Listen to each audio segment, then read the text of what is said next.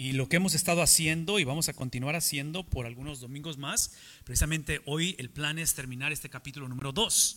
Estamos en Filipenses capítulo 2, iniciando en el versículo 19, y la idea es llegar hasta el final de él. Así es que voy a hacer todo lo posible por llegar hasta el final. Es el plan. Así es que oren por mí para que podamos llegar ahí, porque básicamente eso implica que estamos a la mitad de la carta.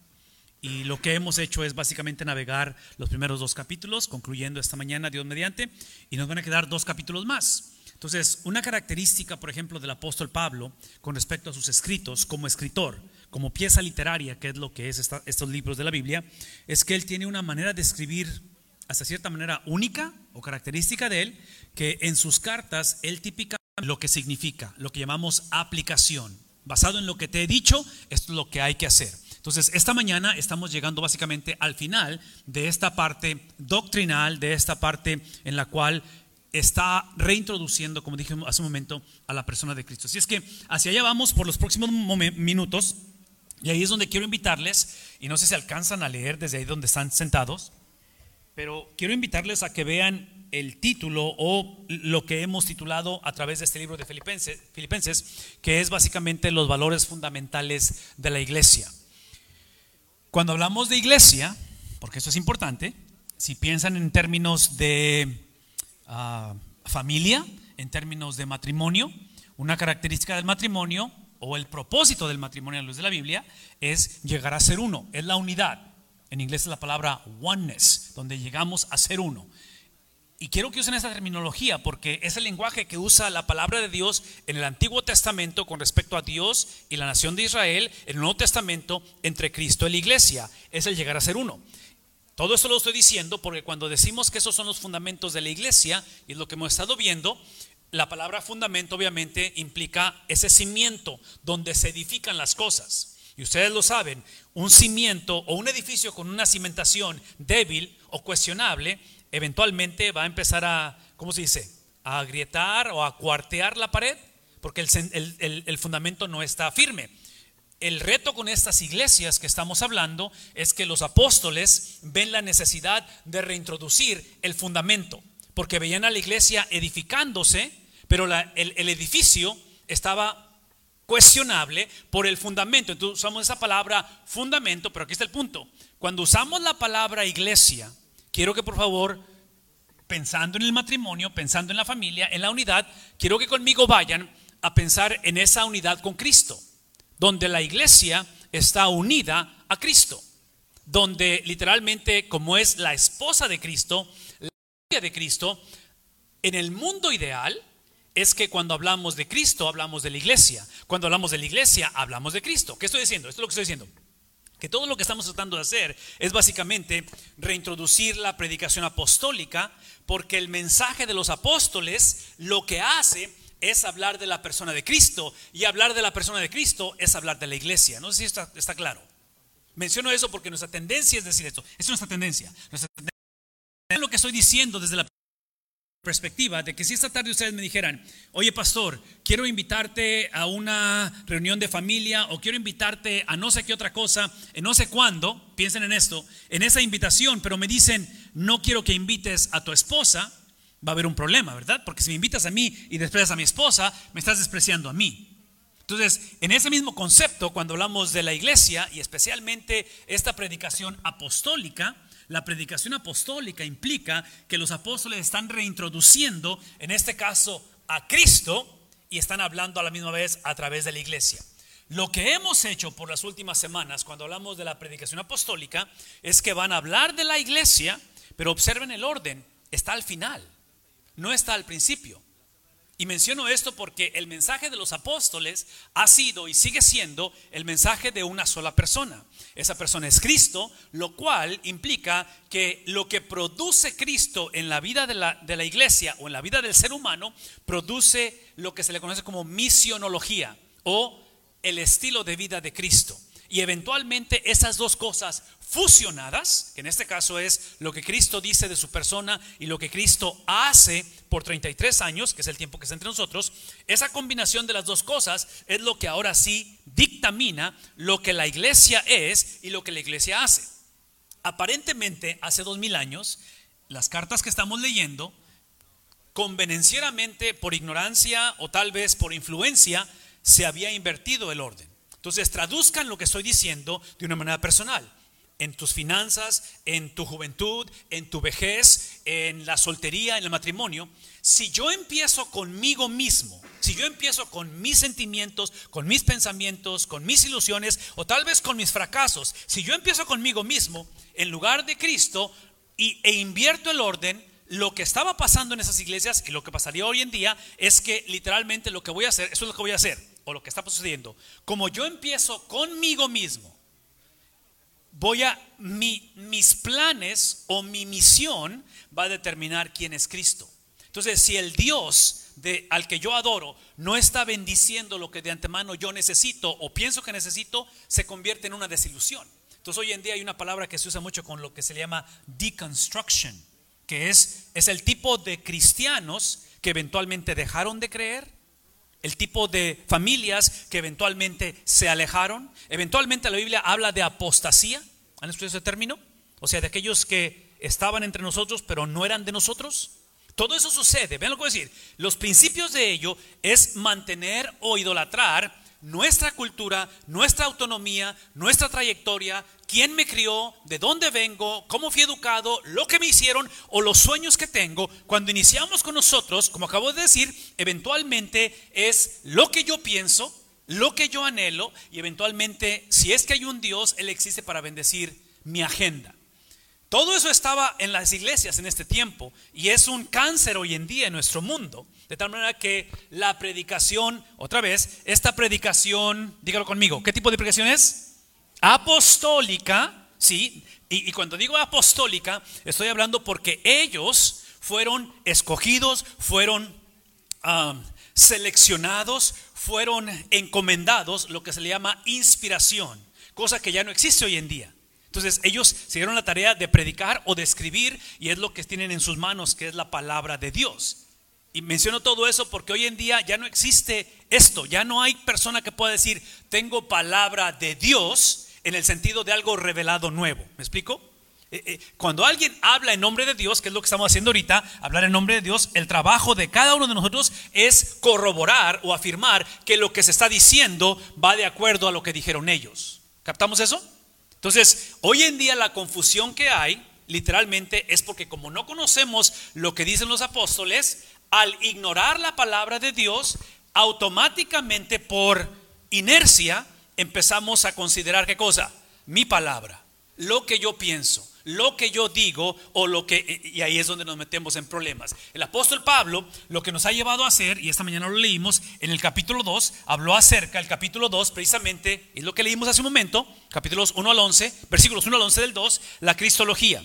Lo que hablamos el domingo pasado y el miércoles, entre paréntesis, espero que se conecten el miércoles, porque estamos moviéndonos a través de los miércoles y domingos, hablamos acerca de lo que la iglesia necesita hacer con respecto a la persona de Cristo. Esta mañana lo que estamos haciendo, moviéndonos al versículo 19, es que ahora, dice el apóstol Pablo, basado en todo lo que hemos hablado, capítulo 2, capítulo 1, es que ahora espero, mi esperanza, mi anhelo, después de que introduje, después de que reafirmé, después de que he compartido, y vean lo que voy a decir, y aun cuando la situación no cambia, porque acuérdense que esta es una carta de prisión, son 4 las cartas de prisión, él está encarcelado y está escribiendo una iglesia a los filipenses que él ama entrañablemente, pero la iglesia está en problemas, hay persecución y hay confusión doctrinal entre ellos. Entonces Pablo a distancia tiene esta mentalidad o tiene esta esperanza donde dice, ahora lo que espero, ¿sí? Este es mi anhelo, de que ahora está depositada en Cristo. Esto implica de que yo les pueda enviar pronto a uno de mis representantes, y aquí la palabra en representación, I don't know what I did on the PowerPoint. En la representación es mandarles, cuando habla de Timoteo, a un representante apostólico, porque él está encarcelado. Entonces, una de las características, ven lo que voy a decir, una de las características de una iglesia que está en problemas, como es una familia que está en problemas, como es una nación que está en problemas, típicamente los problemas iniciaron a través de lo que se le llama puntos ciegos, blind spots. no los vimos venir. Es como la salud, hasta que vas al doctor, muchas veces el doctor identifica algo y dices, yo no pensaba que tenía este problema. Menciono todo eso porque cuando hablamos de predicación apostólica, traduzcan esa frase o el hecho de mandarles pronto a Timoteo desde el punto de vista de liderazgo. Vean lo que voy a decir. Alguien va a liderar la iglesia. La pregunta no es si alguien la va a liderar. La pregunta es si la persona o las personas que liderean la iglesia, el hogar, las finanzas, la vida, son personas calificadas. Esa es la pregunta. Entonces aparentemente el apóstol Pablo está diciendo, hey, espero en el Señor Jesús enviarles pronto a un líder apropiado para que sepa navegar lo que está pasando, para que también yo, ¿qué cosa? Entonces, esta cuestión de cobrar ánimo, si lo pueden traducir desde la perspectiva donde el apóstol Pablo, el cual, observen que él ha puesto su esperanza en Cristo. Entonces, definitivamente Pablo es un hombre de, dígalo, ¿de qué? De fe. Vean lo que voy a decir. En medio de encarcelamiento, en medio de dificultades y en medio de una iglesia que la cosa no se ve que va a mejorar o está mejorando, él está pidiendo, él está requiriendo de sí mismo ser encontrado fiel. ¿Qué es lo opuesto a fidelidad? Infidelidad, traición, tirar la toalla, rendirnos. Simplemente hace algunas semanas estuvimos, y digo semanas, pero fue hace algunos meses, estuvimos predicando en la primera iglesia bautista de Saltillo, en Coahuila, su aniversario. Y una de las cosas que descubrimos, yo nunca había estado en Saltillo, hermosa ciudad, pero es una ciudad, luego se ve que es una ciudad grande, con mucho progreso, mucha industria, muy joven, muchas universidades, pero aparentemente es una, si no es que la ciudad, o es una de las ciudades con el índice más alto de suicidio en México.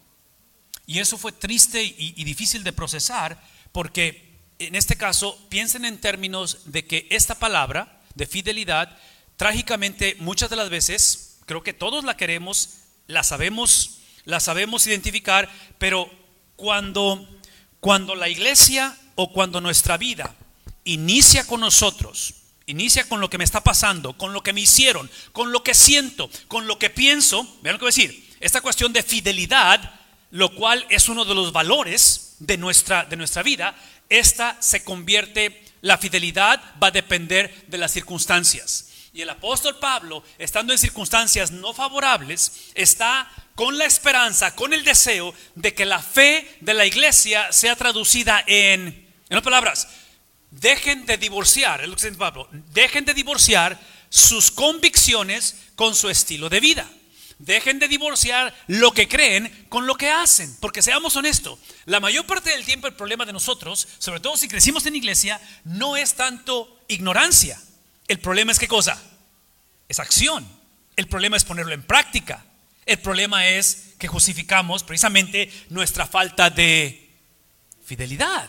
Entonces el apóstol Pablo está pidiendo, está esperando mandarles a su representante apostólico, que es Timoteo, para que Timoteo pueda hablar bajo la autoridad que el Señor da, que en este caso Timoteo no se le considera alguien inspirado, pero Timoteo está siendo comisionado bajo la inspiración de alguien más, que es Pablo.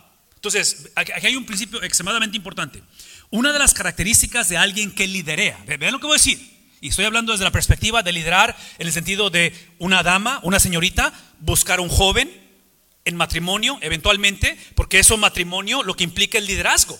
Lo que está haciendo esa dama, nuestras hijas cuando tienen un novio y eventualmente un esposo, como varones, cuando un joven tiene una novia, esa relación amorosa, esa relación de trabajo, cuando aplicas en un trabajo o vas a la escuela, lo que estás haciendo te estás sometiendo al liderazgo de alguien más. Y ese es mi punto.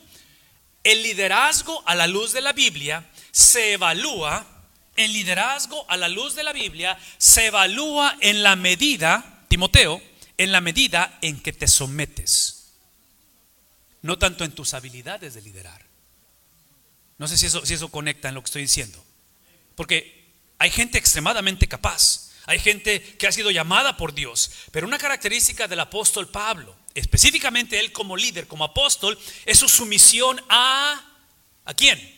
Sí, no solamente a Cristo, es a Cristo, pero lo que quiero decir, es a Cristo y a la iglesia, porque Pablo está en su condición, en su situación, ya sea en tiempos prósperos donde el ministerio está avanzando y donde la predicación está teniendo un impacto grande, o sea en tiempos de necesidad, que está encarcelado. Vean la prioridad que hay en él de la iglesia de Cristo, porque lo dije al principio les dije que a la luz de la Biblia no hay separación entre Cristo y la iglesia.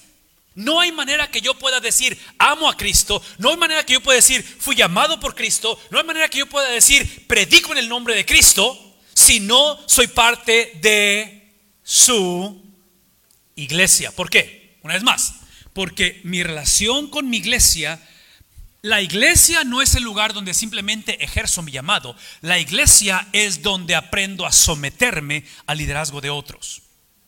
Entonces, grandes líderes, que en este caso, hablando de liderazgo, él está con la esperanza de mandar a Timoteo, porque él considera a Timoteo, Pablo está, ¿cómo se dice? Aval, cosigner, está endorsando, está diciendo, este joven es un gran líder porque es alguien que ha aprendido a someterse. Entonces, aquí es mi comercial para los solteras y solteros, es de que en la relación de noviazgo, eventualmente matrimonio, para los casados, ¿sí? La mejor manera de poder escoger a alguien a la cual como dama me voy a someter a su liderazgo como varón es encontrar un varón que le caracterice no tanto sus grandes habilidades de líder, pero sus habilidades de sujeción. Ok, no está conectando eso. A ver, otra vez. Una vez más. Porque otra vez, hoy en día a través de los medios sociales, que no estamos en contra de ellos, hay muchas maneras de desplegar las habilidades del individuo. ¿Me explico? O sea, en inglés se dice highlight reels. O sea, pones lo mejor de ti, las mejores cosas que haces. Y todo es importante, pero todo eso es perecedero. Todo eso es temporal, ¿no es cierto?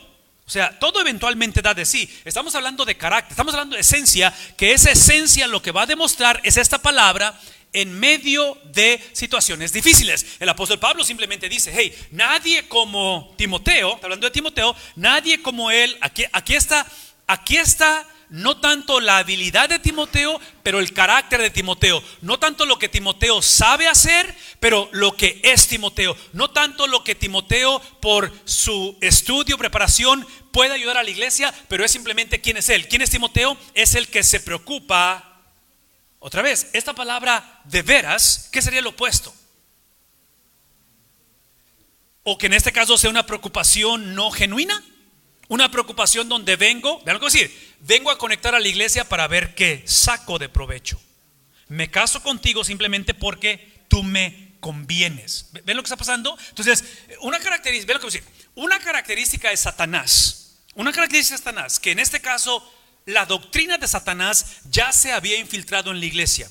La próxima semana, el miércoles, en el estudio del miércoles que vamos a ver el capítulo 3, en el capítulo 3 Pablo va a confrontar la doctrina falsa, va a confrontar a lo que se llaman judaizantes. Ese es mi punto. Si esta palabra de veras es un sinónimo de genuino, de autenticidad, o sea, alguien que se preocupa genuinamente de ustedes, la doctrina falsa es doctrina que la palabra en inglés es counterfeit, que son los billetes falsos que se ven iguales, ¿no es cierto? Esa es la obra de Satanás. Satanás tiene la habilidad de crear counterfeit en el liderazgo, en el matrimonio. O sea, dices tú, pero es que se veía genuina la cosa. Me bajó el cielo y las estrellas. O sea, todo el tiempo le confiamos. ¿Me explico? Y estamos hablando de personas que amamos. Estamos hablando de relaciones genuinas en las cuales el apóstol Pablo está diciendo, hey, ahorita en el capítulo 3, el miércoles, vamos a hablar de lo que es counterfeit, de aquello que parece ser real, pero no lo es. Y el apóstol Pablo está diciendo, hey, es a él el cual Timoteo se preocupa por ustedes de una manera en la cual el apóstol Pablo, como apóstol, como líder, está recordándole a la iglesia que como iglesia, ven lo que voy a decir, sobre todo cuando una iglesia está en transición, cuando una iglesia o una familia o un soltero o el trabajo o la escuela, ¿sí? Atraemos no solo atraemos, ¿sí?, lo que sabemos, pero en realidad lo que atraemos es lo que somos. Entonces, si queremos o deseamos alguien que se preocupe de una manera genuina. Si queremos liderazgo genuino, si quiero como soltero casarme con alguien que sea genuino, tengo que convertirme en eso primeramente. No sé si está claro eso. Menciono todo eso porque otra vez, nuestra tendencia como padres es comunicar a los hijos, ¿sí?, lo que sabemos. Y es importante que instruyamos unos a otros. Pero eventualmente la instrucción, como luego decimos, tenemos que ponerle pies a la instrucción. Tiene que llevar, en otras palabras, la doctrina, vean lo que voy a decir, la doctrina, la palabra de Dios siempre es relacional. Siempre conecta con estilo de vida. Lo que no podemos hacer es iniciar con el estilo de vida y luego encontrar un versículo de la Biblia que afirme lo que estoy haciendo. Eso no podemos hacer. ¿Me explico? No podemos invertir el papel, porque es lo que estaba sucediendo aquí. De tal manera que esta cuestión de preocupación de Timoteo genuina, que lo hace calificar como líder, es aquel porque por él, eso es lo que se preocupa. La preocupación de ustedes es el bienestar de ustedes. Porque otra vez, ¿qué sería lo opuesto a esto? Es preocupación por mi bienestar. Entonces, mientras tú me sirvas, mientras tú hagas lo que yo te diga, ¿sí me explico? O sea, se trata de quién, de mi persona. Por eso es que, y necesito regresar a eso, por eso es que iniciamos todo esto donde el anhelo, la pasión, el deseo, sea un joven, una señorita, un anciano, un soltero, un casado otra vez, cualquiera que sea el caso, no podemos seguir iniciando ¿con quién? Conmigo mismo. Una característica de un seguidor de Jesús no es solamente que me libra del juicio venidero o de la ira de Dios. Venir a Jesús no solamente me libra de un infierno o condenación eterna, pero venir a Jesús me libra de mí mismo. Me libra de mantener o perpetuar mi propio argumento en mi mente, mi propia justificación porque hago lo que hago, ¿me explico? Entonces, todo eso reflejado en la vida de Timoteo. Observen, Timoteo es aquel que no solamente se preocupa de una manera genuina, pero su preocupación es, y aquí está lo difícil, esa es la parte difícil que quiero que me escuchen. Una de las características de la predicación de la palabra de Dios es que la predicación es el proveer respuestas a preguntas que típicamente la iglesia no se está haciendo. Que es exactamente lo que pasa en la crianza de los hijos. En la crianza de los hijos estamos instruyéndoles en cosas que los hijos típicamente dicen, o sea, tú ya estás viejo, tú no sabes, tú no entiendes. O sea, así somos todos y así fuimos cuando estábamos jóvenes. Menciono todo esto porque en este caso, cuando dice que está viendo el bienestar de ellos, vean lo que voy a decir. La iglesia de Filipo, como el resto de las iglesias, típicamente no estaban pidiendo ayuda. Es el apóstol o los apóstoles que ven a la iglesia y dicen, aquí hay un problema. Y parte del problema es porque esta es parte del problema, es porque han divorciado lo que creen con lo que hacen. Entonces, eso se le llama duplicidad, doble cara. Véanme tantito, todos batallamos con esto. Cuando pensamos en duplicidad, en doble cara, en hipocresía y ponemos el nombre de alguien más, esa es una característica de alguien que no está consciente que es su problema. Cristo lo va a decir de esta manera: si estás viendo la paja en el ojo del hermano y no ves la viga en el propio, es que estás cayendo en esto. Y ven lo que voy a decir. Esto es sumamente interesante porque el miércoles que toquemos el capítulo 3 y Pablo hable con los judaizantes y les va a hablar duro a aquellos que estaban preocupados no de una manera genuina, pero eran counterfeit. ¿Me explico? Que eran líderes falsos. Aquellos que no estaban buscando el bienestar de la iglesia, estaban buscando ¿qué cosa? Pablo habla a ellos no solamente desde la perspectiva que él tenía la verdad y que está inspirado. Por favor, escuchen esto. Pablo habla desde la perspectiva que él siempre mantuvo esto: yo fui uno de ellos.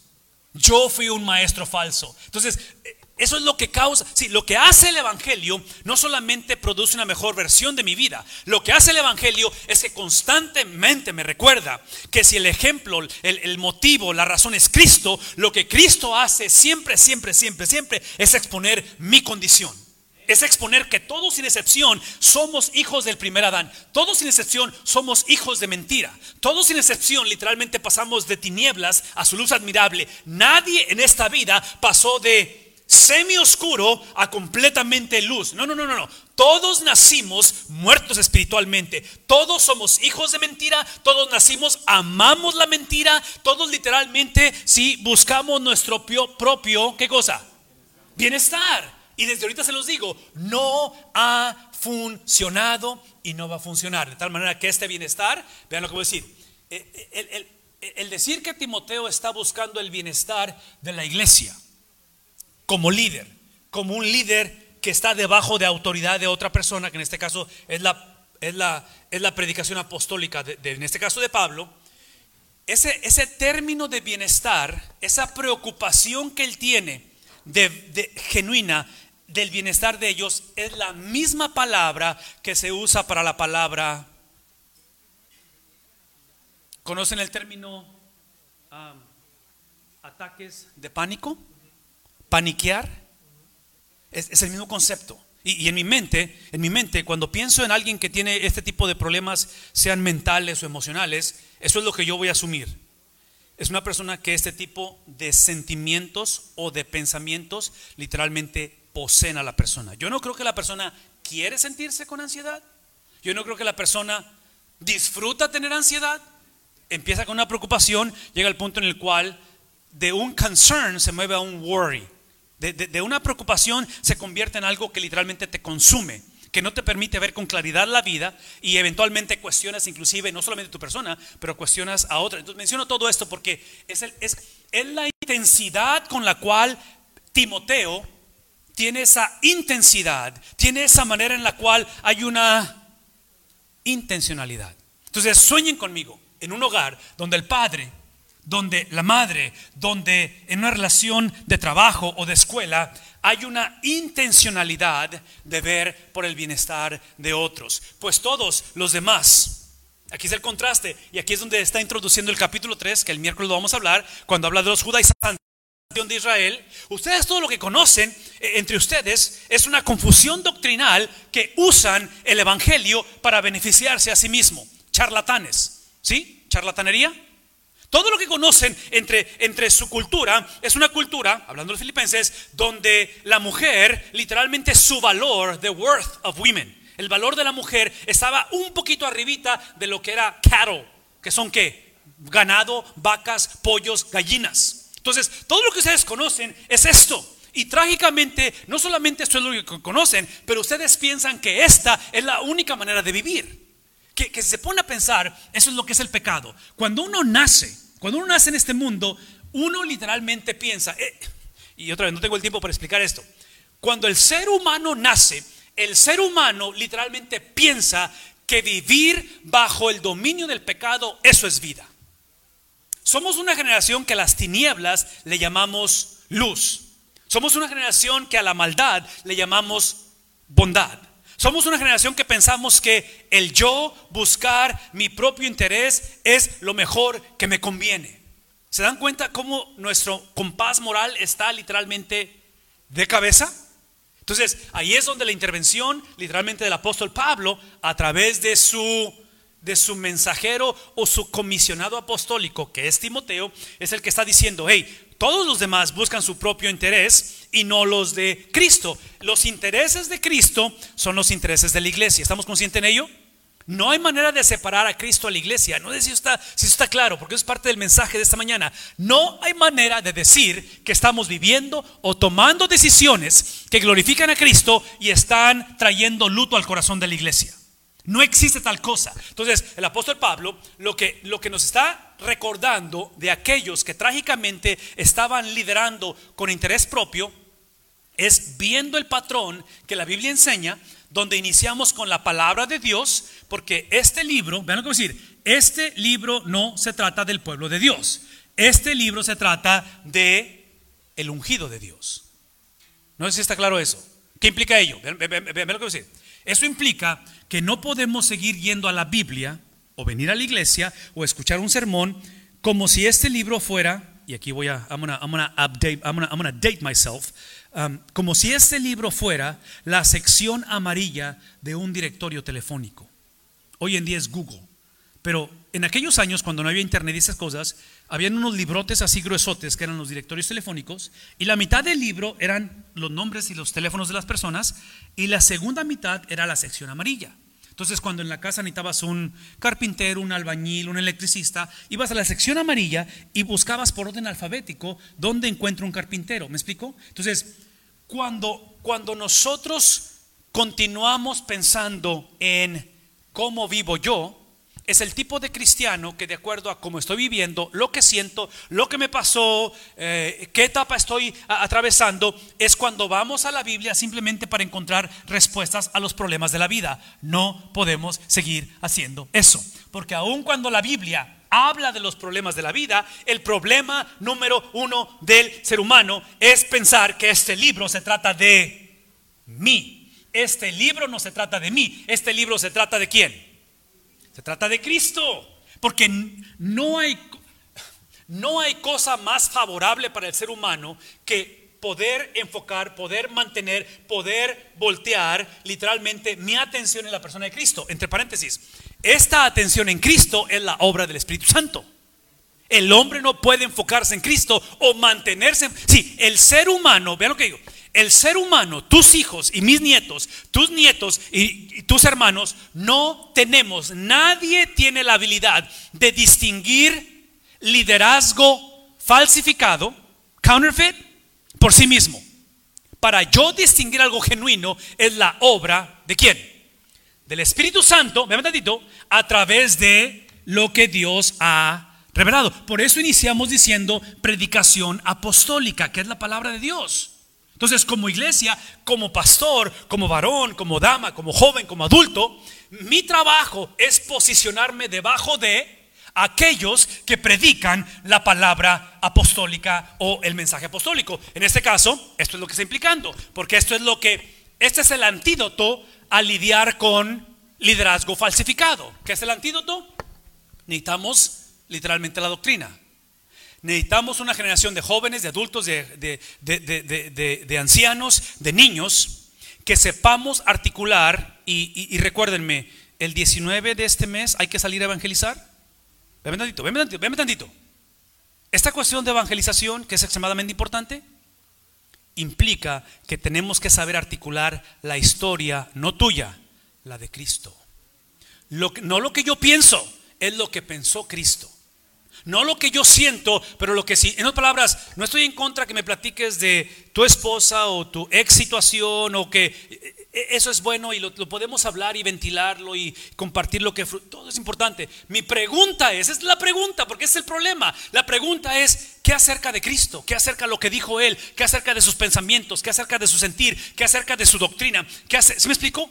De la persona de Cristo. Porque lo que produce Cristo, vean esto, estamos hablando del antídoto a liderazgo falso, ¿sí? Es que lo que Cristo produce en un contexto de falsedad, en un contexto de traición, en un contexto de encarcelamiento, en un contexto de opresión, en un contexto de confusión doctrinal, que es la iglesia, en ese contexto produce, dígalo conmigo, ¿qué produce? La palabra doxología es simplemente la habilidad de adorar a Dios. Entonces, una iglesia fundada, un matrimonio fundada en su palabra, literalmente es un matrimonio, una iglesia que sabe adorar a Dios independientemente que suceda. A diferencia, una iglesia que se enfoca simplemente en ella, un matrimonio que se enfoca en su persona o un individuo, lo que produce es gratitud basada en circunstancias. Es un corazón agradecido siempre y cuando las cosas salgan como yo diga, y por lo tanto voy a buscar una persona o una iglesia que esté de acuerdo con mi estilo de vida. Sí. Ese es el problema que había en la iglesia, de tal manera que dice: pero ustedes conocen bien la entereza del carácter, en este caso de Timoteo. Y cuando hablamos de esta palabra entereza de carácter, está hablando de lo genuino que es el carácter, porque en este caso lo genuino de Timoteo, porque yo pienso como pastor, o sea, como pastor, si yo estoy en este tiempo al lado de Pablo o soy parte de esta generación, probablemente esta iglesia de los filipenses yo no hubiera querido ir a pastorearla, porque no es una iglesia fácil de pastorear, no es una iglesia que tú dices: es el sueño de todo pastor. Ahora, menciono todo eso porque cuando hablamos del carácter de Timoteo, vean esto: no habilidades, esencia. no lo que Timoteo puede hacer o qué tan buen predicador es o qué tanta experiencia, es quién Timoteo es. Y otra vez, Pablo está avalando, se dice, he's co-signing en este joven llamado Timoteo, es porque Timoteo sabía que la esencia del cristiano literalmente es que somos salvos no solamente por Cristo, pero somos, el mismo Cristo determina el para qué soy salvo, y somos salvos para caminar en similitud a Cristo. Eso implica, ¿ven lo que voy a decir? Esta similitud a Cristo es alcanzada, este proceso de santificación es alcanzado a través de la predicación apostólica y la salud de la iglesia. Entonces la pregunta no es qué iglesia voy a buscar que mejor nos sirve. La pregunta no es qué iglesia tiene los mejores ministerios para que se beneficie mi familia. La pregunta no es qué iglesia tiene la mejor compatibilidad doctrinal con la mía. La pregunta es de qué manera puedo contribuir a la iglesia. Porque si eso es cierto, traduzcan eso en la vida del matrimonio. En la vida del matrimonio no es me quedo contigo hasta que me sirvas, me quedo contigo hasta que ¿sí me explico? Aquí es cómo puedo contribuir, cómo puedo ver por la salud, en este caso de nuestra vida. Por lo tanto, habla de esa entereza del carácter de Timoteo que ha servido. Y aquí está poniendo en práctica el carácter de Timoteo. ¿Sí? ¿Qué tipo de carácter es el de Timoteo? ¿Qué es lo opuesto a servido o a servir? Sírveme. O sea, o aquí nada más o servimos o esperamos ser servidos. Entonces Pablo dice, hey, el cual, hablando de ese carácter, de esta persona, de este líder, el cual ha servido conmigo en la obra del evangelio, y es por eso que él lo ve como un hijo junto a su padre. O sea, vean el lenguaje de intimidad, intimidad que tienen. Es lo que hablaba al principio de la palabra oneness, o sea, se ven como uno solo, donde literalmente lo que está diciendo el apóstol Pablo, usando referencias del Antiguo Testamento. En el Antiguo Testamento hay dos personajes, José el soñador y el profeta Daniel. Y algo tienen en común los dos. Van a ser expatriados, van a ser traicionados, van a ser vendidos, van a ser abusados y terminan en esclavitud. ¿Recuerdan la historia? ¿No lo recuerdan? Espero que la conozcan la historia. Pero ven lo que voy a decir. En ese periodo de ambos, de cuando son ya sea traicionados, vendidos, abusados, al periodo en el cual, y pasan muchos años, décadas, cuando llega en este caso José a ser el segundo en comando de la nación más poderosa del mundo, que es Egipto. Cuando vemos a Daniel, que en diferentes ocasiones es puesto en una posición extremadamente alta, de ser un donadie, de ser alguien que literalmente entró como esclavo. Vean lo que voy a decir, porque está diciendo el apóstol Pablo, este es un hombre de carácter, el cual, aquí está el carácter expresado en servicio, de lo cual yo lo considero, ¿qué cosa? O sea, estoy avalando por él, es porque Timoteo, como estos jóvenes, en tiempo de necesidad no estuvieron buscando el ser descubiertos. Eso es lo que se le llama, es el tipo de persona que siempre está quejándose, que siempre está pensando, oh, si me hubiera casado con ella, oh, si mejor me hubiera quedado soltero, oh, si yo tuviera este estudio. Es el tipo de persona que quiere ser descubierto. Lo que ellos, estas personas, en su tiempo de carencia, en su tiempo de dificultad, lo que aprendieron es a ser desarrollados. Es ese crecimiento. De tal manera que cuando fueron confiados con esa autoridad, cuando fueron posicionados en ese lugar de bastante influencia, adivinen qué es lo que demostraron. Lo que demostraron no sus habilidades. Fueron fieles en lo poco y en lo mucho fueron confiados. ¿Alguien conmigo en lo que estoy diciendo? Entonces, por eso es que si en el noviazgo hay disfuncionalidad, lo más seguro es que en el matrimonio va a haber disfuncionalidad. ¿Tracking? ¿No? ¿Sí? ¿Más o menos? Menciono todo eso porque en este caso, así es como termina él. Así que espero enviárselo tan pronto como se aclaren mis asuntos. Él tenía la esperanza de salir de la cárcel, el apóstol Pablo, y aquí es donde termina esto. Y confío en el Señor que yo mismo iré. Otra vez, Pablo hablando de esa confianza, el objeto de la confianza de Pablo, vean esto, la razón que él confiaba estaba puesta en Dios. Entonces, es importante esto, vean lo que voy a decir, es importante confiar, la fe es importante, pero es más importante el objeto de esa confianza, porque Cristo lo dijo, ¿sí? Poquita fe con un Dios muy grande podrás mover montañas. Mucha fe con un Dios pequeño no puede hacer mucho. Entonces, el objeto de la confianza de Pablo es el Señor, su Espíritu y la oración de la iglesia. Vean cómo está todo interconectado. Ahora bien, creo que es necesario enviarles de vuelta a Epafrodito. No tengo el tiempo para explicar, pero este es uno de los mensajeros que había en la iglesia, mi hermano, colaborador y compañero de lucha, a quien ustedes, la iglesia, se lo había mandado a Pablo para atenderme en mis necesidades. Otra vez, está describiendo a alguien de carácter porque está reproduciendo. Pablo ha reproducido lo que es, no solamente lo que sabe. Epafrodito los extraña mucho a ustedes como iglesia, a todos, y está afligido porque ustedes se enteraron de que estaba, aparentemente Epafrodito se había enfermado estando ahí. ¿Qué es lo que encontramos en Epafrodito? Cuando habla acerca de esa aflicción que siente, está afligido porque la iglesia se ha enterado de que él estaba enfermo. Entonces a Epafrodito no le afligía la enfermedad, le afligía que la iglesia estaba preocupada. Porque recuerden, Timoteo sí ama a la iglesia, Epafrodito ama a la iglesia, Pablo ama a la iglesia. La manera en que está describiendo el amor de este siervo de Dios por la iglesia es la misma palabra. Esta aflicción que siente Epafrodito es la misma aflicción, es la misma palabra que los evangelios usan en la agonía que un hombre llamado Jesús sintió. ¿Cuándo? La noche que iba a ser entregado. Es la aflicción, es la pasión, es lo que te consume de tal manera que literalmente como líder, como padre, como pastor, como mujer, como joven, literalmente dices: no hay plan B en mi vida. La iglesia no es plan B, vivir para Cristo no es por saber si funciona esto, el matrimonio no es saber si me explico, es la pasión en la cual encuentras una determinación simplemente porque estos hombres aprendieron a caminar de tal manera que la imagen de Cristo, el ejemplo de Cristo, la pasión de Cristo se convirtió en su pasión. Estamos en esta temporada celebrando la Cuaresma, estamos moviéndonos hacia ese momento en el cual Cristo no solamente va a entregar su vida, pero esa pasión de la cual la esperanza, vean, la esperanza es que seamos la generación que nos caracterice la aflicción cuando vemos a este mundo literalmente de cabeza. La aflicción de no ver a la iglesia restaurada, la aflicción de no ver la familia funcionar como Cristo. No podemos conformarnos a los patrones de este mundo. Romanos capítulo 12. No os conforméis. No os conforméis. No podemos simplemente seguir siendo afligidos cuando las cosas no salen como yo digo. No podemos seguir siendo afligidos por lo que me hicieron. No podemos seguir siendo afligidos simplemente porque ahora cuando yo me acerqué a la iglesia, mira lo que me pasó. No, mi aflicción es la misma de Cristo. La agenda de Cristo es mi agenda. ¿Cómo vive Cristo? Soy llamado a él. El sufrimiento de Cristo es el sufrimiento de la iglesia. Más vale que en estos próximos años, en estos momentos donde hay confusión, lo que nos aflige tiene que ser la aflicción de Cristo.